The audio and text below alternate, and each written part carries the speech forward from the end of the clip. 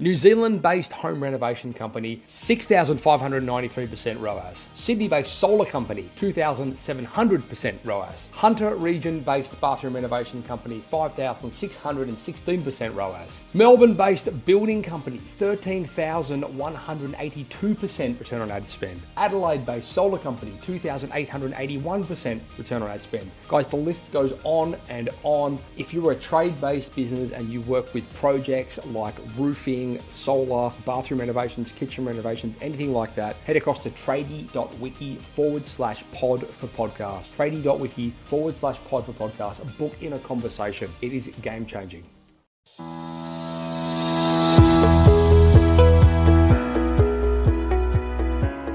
Just wanted to make a quick shout out to Jeff Brown, who left us a wonderful 5-star Google review over at the SiteShed. Jeff said, any business owner looking for new ideas to get on board with the SiteShed. Easy to follow with great advice on running a business.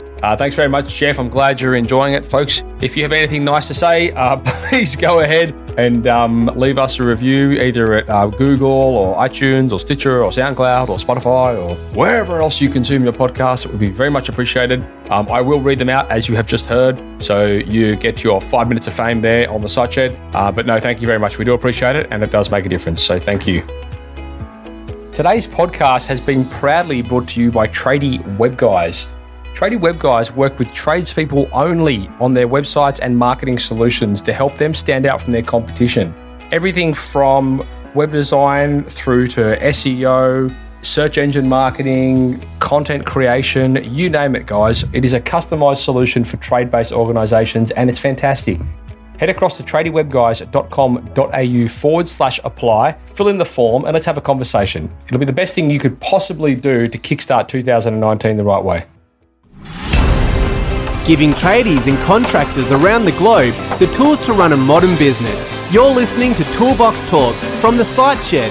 Now here's your host, Matt Jones.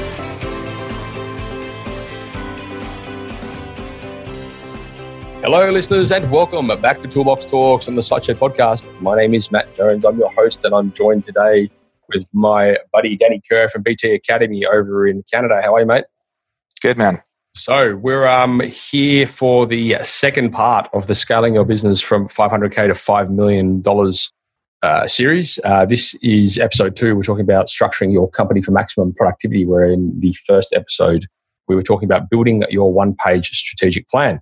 Now, in that episode, if you haven't heard that, go check it out. What we're talking about in this episode will tie into it. And in the first episode, we were talking about setting smarty goals, setting the right goals for your business, so you've got things that you can actually follow that make it achievable, specific, measurable, attainable, relevant, time phrased, and like the reason why you're setting these goals. So that was a bit of a revelation. I know goals can be one of those things, if you don't have that framework to it, that I can't remember where I read this, and I'm paraphrasing, so I'll probably dig it up, but it's the difference between a goal and a wish is the strategy, or something like that. If you don't have a strategy behind the goal, then you may as well just wishing for something. So I think that's a pretty cool episode. So in this episode, we're talking about the structuring your company for productivity, and you dropped a few little hints in the last episode, and we were talking about, I suppose, keeping your team accountable, how to structure and how frequently to run meetings and all this kind of stuff. So I think this is going to be a very interesting episode. It reminds me as well of an episode that I recorded with Al Levy, who I don't know if you know the 7Power contractor. Al Levy, he's over in the States. He's amazing, and he's got an entire meeting methodology that he teaches around how to structure regular meetings in order to basically achieve what I believe you're going to talk about here. Keep everyone accountable, keep everyone productive, keep everyone on the same path, just measure and track everything. So yeah, I think that will be quite complimentary. I'll post links to all that stuff in the show notes. Likewise, Danny, for the listeners out there, guys, if you want to get hold of some of the amazing material that Danny's left behind, you can head across to the show notes for this episode and you can download those. Now, this is actually going to go, what Danny's leaving behind today is basically the one-page strategy with an example of what that might look like. So you can download the strategy, you can use it yourself, and then you can go and implement it based off the examples. You can see how that works. There's also a whole bunch of other resources on that page from the previous episodes and podcasts that Danny's done with us, and they're gold. So go and get hold of those. They'll all be on the same page. So you just head across to the show notes and you can get access to all that kind of stuff. So thank you for that, Danny. You got it. Okay, deep breath. All right. Now we're going into the second episode here. So we've spoken about the strategic plan. Now we want to make sure that we've got maximum productivity, both with ourselves and with our team. Fire away. Cool. So I'll start with a bit of a story, but like when I got really good at this is when the recession happened in 2008. You know, it was interesting prior to that. It was easy to make money. You just put your hand out and you work for it and people will give it to you all day long. And you have to suddenly realize, like when the recession happened, a lot of people were just sitting and waiting for the phone to ring, and they suddenly last minute had to react to try and make ends meet. And so a lot of people, you know, basically went bankrupt. Having a very structured company with like everybody being productive and providing an ROI for your organization allows you to kind of outlast the highs and the lows of any economy. And being very aware of the numbers allows you to kind of really do that. So one of the first components of like structuring a company for productivity is you as a business owner have to be intensely aware of your sales numbers, your production numbers, and your company financials. And it's those three things kind of in unison that allow you to really become powerful with what you actually can go do with it, right? So if you're sitting down and you know, okay, every job we produce, I know how much gross profit margins we make. I know we have a target of making 36% gross profit on every single job, and any job that comes below that, I know we have to something to work on and do differently for next time. I know that every single time I go and book work, I need to be at a 52% closing ratio for all the quotes that I give. I know that on average, we need only 10% of the leads we get not to be quoted. So 90% of those leads need to get quoted at any given time. If you know some of these ratios and you know some of these numbers, you can really dictate how the future year is going to play out. So what were those three again, Danny? Sorry to interrupt. So your sales metrics, your production metrics, and your financial metrics. Okay.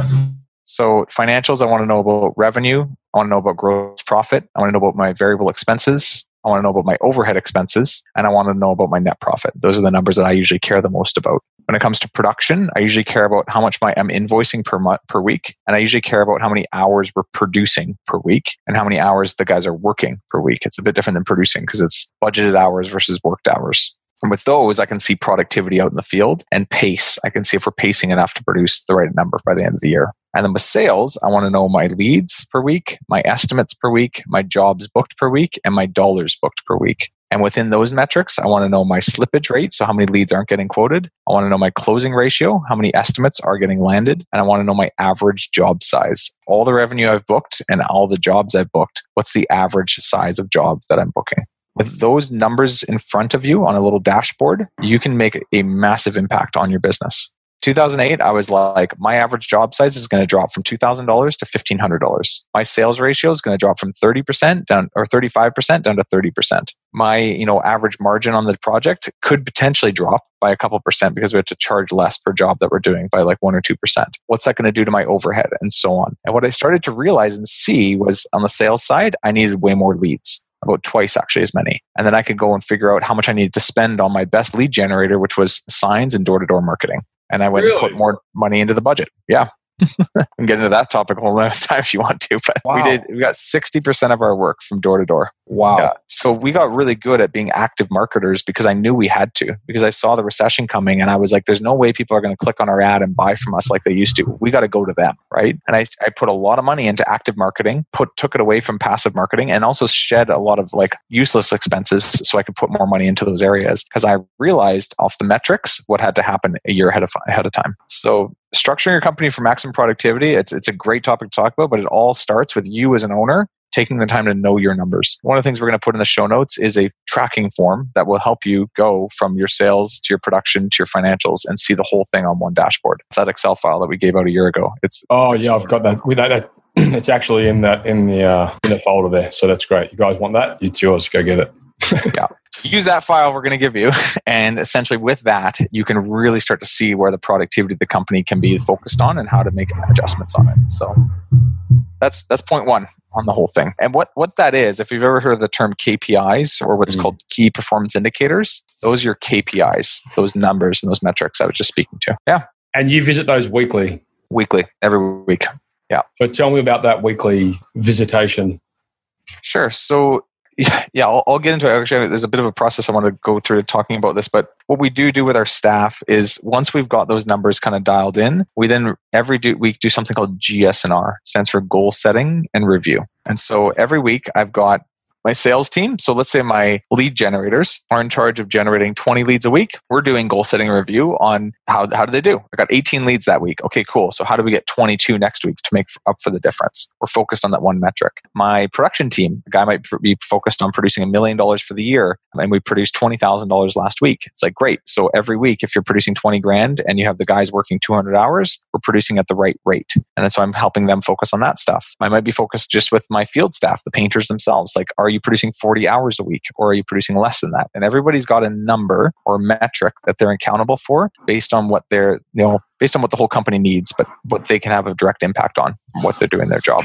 Weekly review on that one number for them. You can get creative with this too. Like I saw one company we used to work with was an appliance repair company, and they would send people out to go and fix appliances, basically, right? So they would have insurance contracts through LG and Samsung and all these key appliance companies, and they would pay for the first time for the guy to go diagnose the issue and fix the issue. But if he'd misdiagnosed the issue, then they would have to go back and fix it on the appliance repair company's bill, not on Samsung's bill. So the technicians had something called first time completes.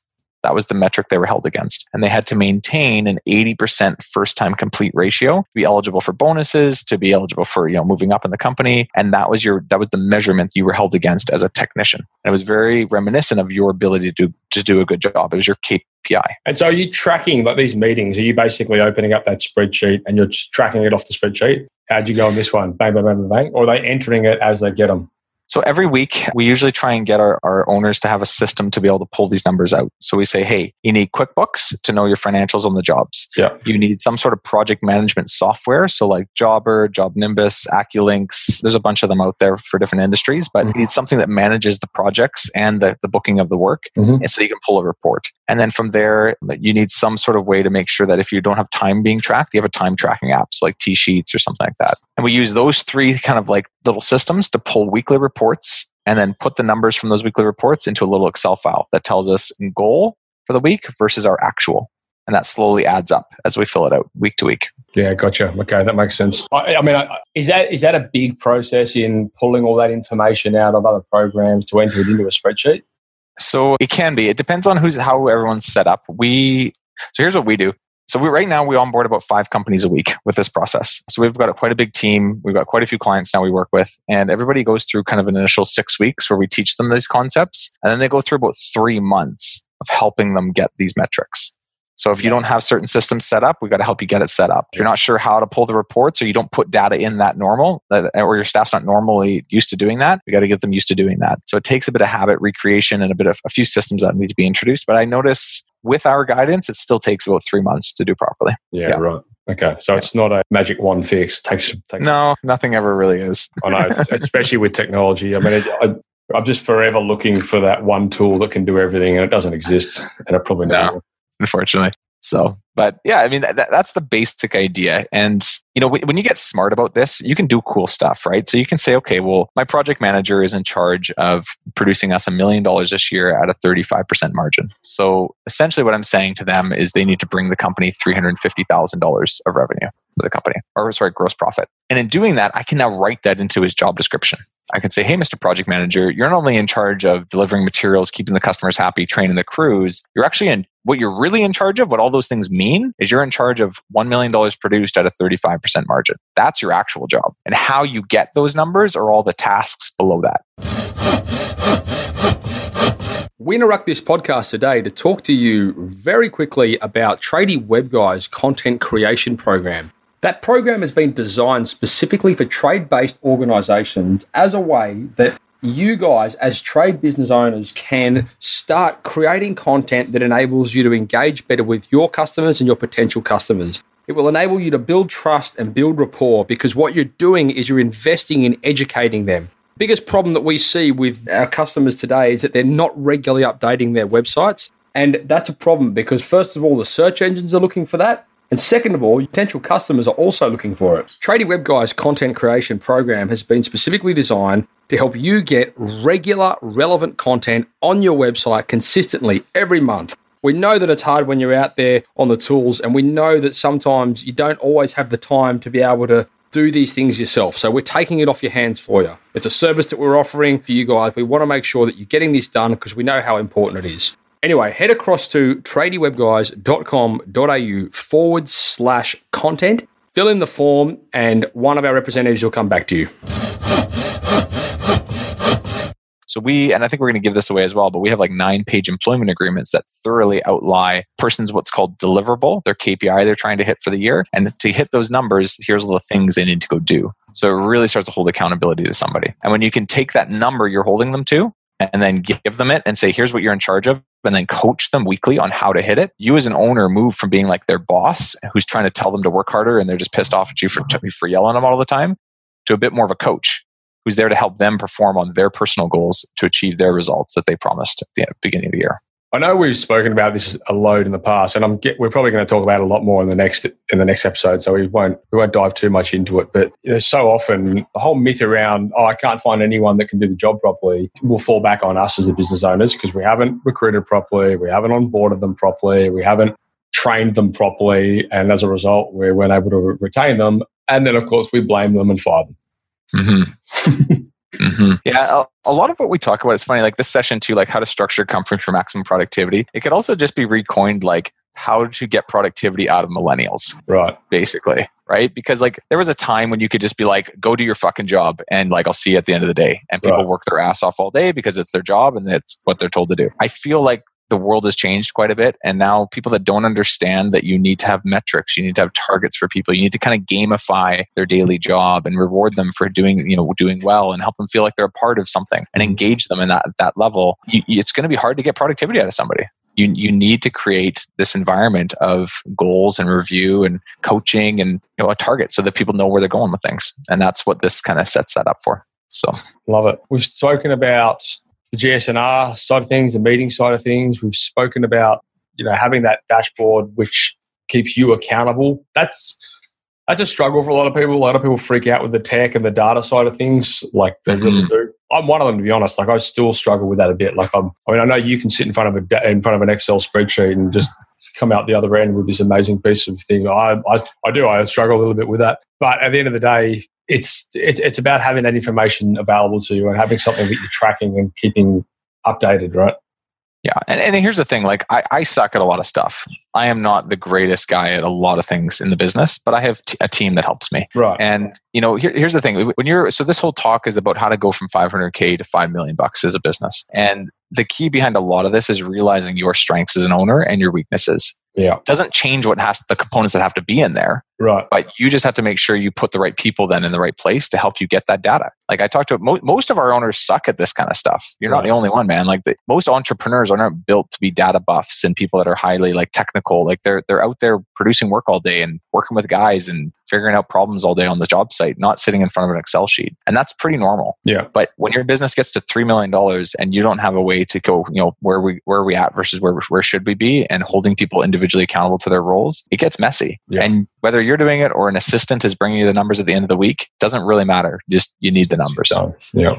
All right, cool. So have we pretty much covered off there everything you wanted to talk about? I mean, I haven't really dived into what I like project management and things like that, but I'm guessing that's kind of another conversation on its own. Yeah, this is at a very high level. This is the understanding of you don't need to put your people in charge of tasks. You can put them in charge of deliverables. You can put them in charge of numbers. And when you start to do that, you start to change the conversation from why didn't you do your job to let me help you hit your goals this year. And I don't know if it was you that told me this or Al Levy or someone, one of the million amazing guests I've had on the show, but the difference between, actually I'm sure it was Al Levy because we did a series on how to retain staff and that kind of stuff, and he was saying the best way to retain your staff is to basically do what you said. Instead of offering them a job, offer them a career path and show them that there's a map and there's a blueprint they can follow to help them get from A to B. Yeah, I love to tie them into the success of the company. Like here's a cool bonus structure for a lot of you listening. If you've got a project manager and you're saying, hey, Mr. Project Manager, I would love you, let's use the same example. I'd love you to produce $1 million at 35% margin. So I would love you to bring to the company $350,000. I'm going to pay you a $60,000 base to go do that. Great. Well, what do I get if I do more than that? And this is where people always say, like, why bother working harder? I don't get paid anymore for it. Mm-hmm. You can start to introduce a cool bonus structure. One of the ones I like is called gross profit driver. So I can say to them, whether you deliver me more revenue or the same amount of revenue, but it's more profitable, I'm going to pay you 10% of all the revenue achieved over $350,000. So if you bring in $370,000, that extra 20 grand, that's a $2,000 bonus for you at the end of the year. And now you're tied into the success of the company, and it's limitless up until the end of the year anyways. So you can really start to, as a project manager, take more self-control of like, I'm going to do a bit more revenue, or I'm going to do a bit more revenue with a bit better margin, or I'm going to stay at this revenue, but I'm going to keep the margin, a little higher than what could be. And they can think now a little bit more like an owner does, with a bit more of a dynamic brain about the whole thing. Yeah, I love that. Yeah, that's awesome. And you could could you do that for people in all areas of the business? Like a different sort of... Yeah, like all the way down to the technicians. I mean, everyone's a little different, but we used to do piece rate with our painters, right? So I would say you have 100 hours to produce this job. And if you do it in 90 hours, you get paid all 100. If you do it in 110 hours, you still only get paid 100. Right. So you get to set your wage basically on your ability to be productive on these job sites. And it was an interesting way to just always hold everyone to a standard. And if they did better, they could make more. If they did worse, they got paid what they were worth. And it was my job to help people make money. That's all I was focused on. How can I make you more money? Because I'm helping you be more productive as a result. I suppose that then off the back of that, KPI, you've got to have another bunch of KPIs, which are like, well, obviously, if you get lots of callbacks, then you don't get the bonus. If you get... Yeah, so this is where the employment agreement comes in. And we've actually, like I said, we have some downloads for you guys. But like one of the parts of this was if there's a callback on your job site, you have to go fix it. And it's all a part of your running hours. So... Right. If you finish the job in 90 hours and you got paid the extra 10, and it's 3 weeks later, you're still going back for 3 hours to fix that job. You didn't get paid for it, but you did, right? Because it's all a part of what we paid you for that project. So quality is absolutely a part of this. And here's a very interesting conversation we didn't get into today, but every single person that works for you needs to be either bonused or heavily, gauged on quality, volume, and profit, all three. Mm-hmm.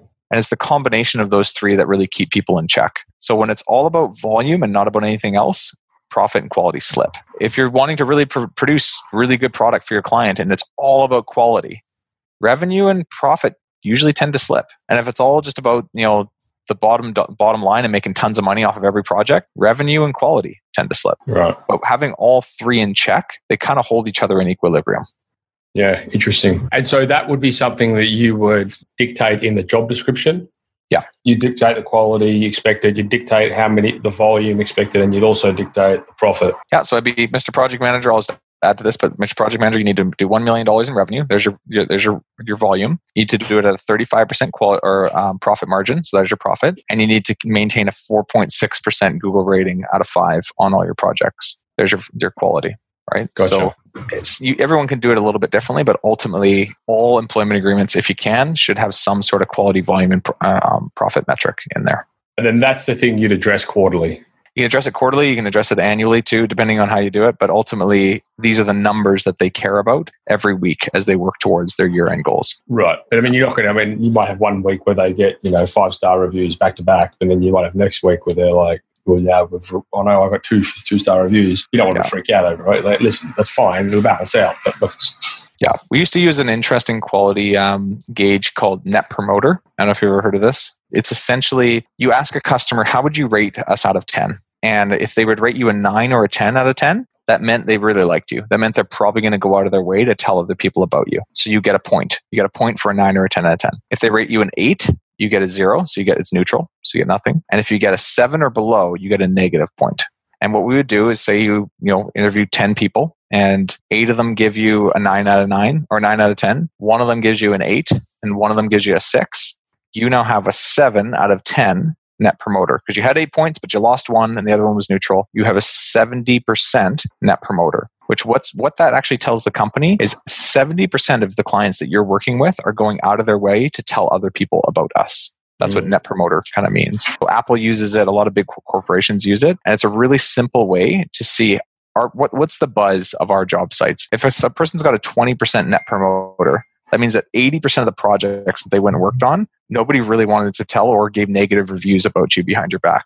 The other 20% said positive. That's not good. So we always tried to shoot for a 50% plus Net Promoter. Try and have half, if not more, of those people really rave about us. Yeah, interesting. Cool, man. All right. Well, is that pretty much, does that wrap up that episode? That's good. Yeah. There's a lot of stuff in there. Okay, so that was episode 2. That was structuring your company for maximum productivity. It followed on from building your one page strategic plan, and it is all part of the scaling your business from $500,000 to $5 million series I'm conducting with Danny Kerr from BT Academy. Guys, head across to the show notes and you can get access to a whole bunch of amazing documents, tools, resources that Danny's left behind. He's adding to them again in this episode as well, in this series as well. So there's loads in there and they're absolutely fantastic. I think they're actually by far our most downloaded resources through the SiteShed resources page. So that should give you some indication of their value. We're going to come back in the next episode and we're going to be talking about how to generate rockstar employee applications. I know a lot of you guys are struggling out there with staff. It's a conversation we have almost daily in our community. So I'm sure you're going to get a lot of value out of that. Danny, thank you for your time. Look forward to chatting to you in the next episode. You got it, Matt. Thank you for listening to another episode of Toolbox Talks. If you're liking what you hear, then you can head across to the siteshed.com where you can join our community by signing up to our Toolbox Talks. You'll get sent a weekly notification, which is basically a highlight of everything that we've spoken about during that week, along with any other industry news that may be relevant or specific to the trades. If you're enjoying the show, you can head across to iTunes, Stitcher, or SoundCloud, where you can leave us a review. That would be fantastic, and all the reviews get read out in the show. Likewise, if you have any friends or colleagues that you think would benefit from the show and the episodes that we create, then please go ahead and share it with them. Thanks for tuning in, guys. I hope you enjoyed that podcast. Please, if you did, head across to iTunes and leave us a review. We would very much appreciate that. Anyway, if you are a project-based trade business and you work in solar or bathroom renovations or kitchen renovations or roofing or something along those lines, and you would like to see some of the results that we've been showcasing in our marketing for your business, thousands of % return on ad spend, 2,000, 3,000, 5,000, 7,000, 13,000% return on ad spend, please head across to tradie.wiki/pod for podcast. That's tradie.wiki/pod for podcast. It will be well worth the conversation, and I can't wait to chat with you. Ciao.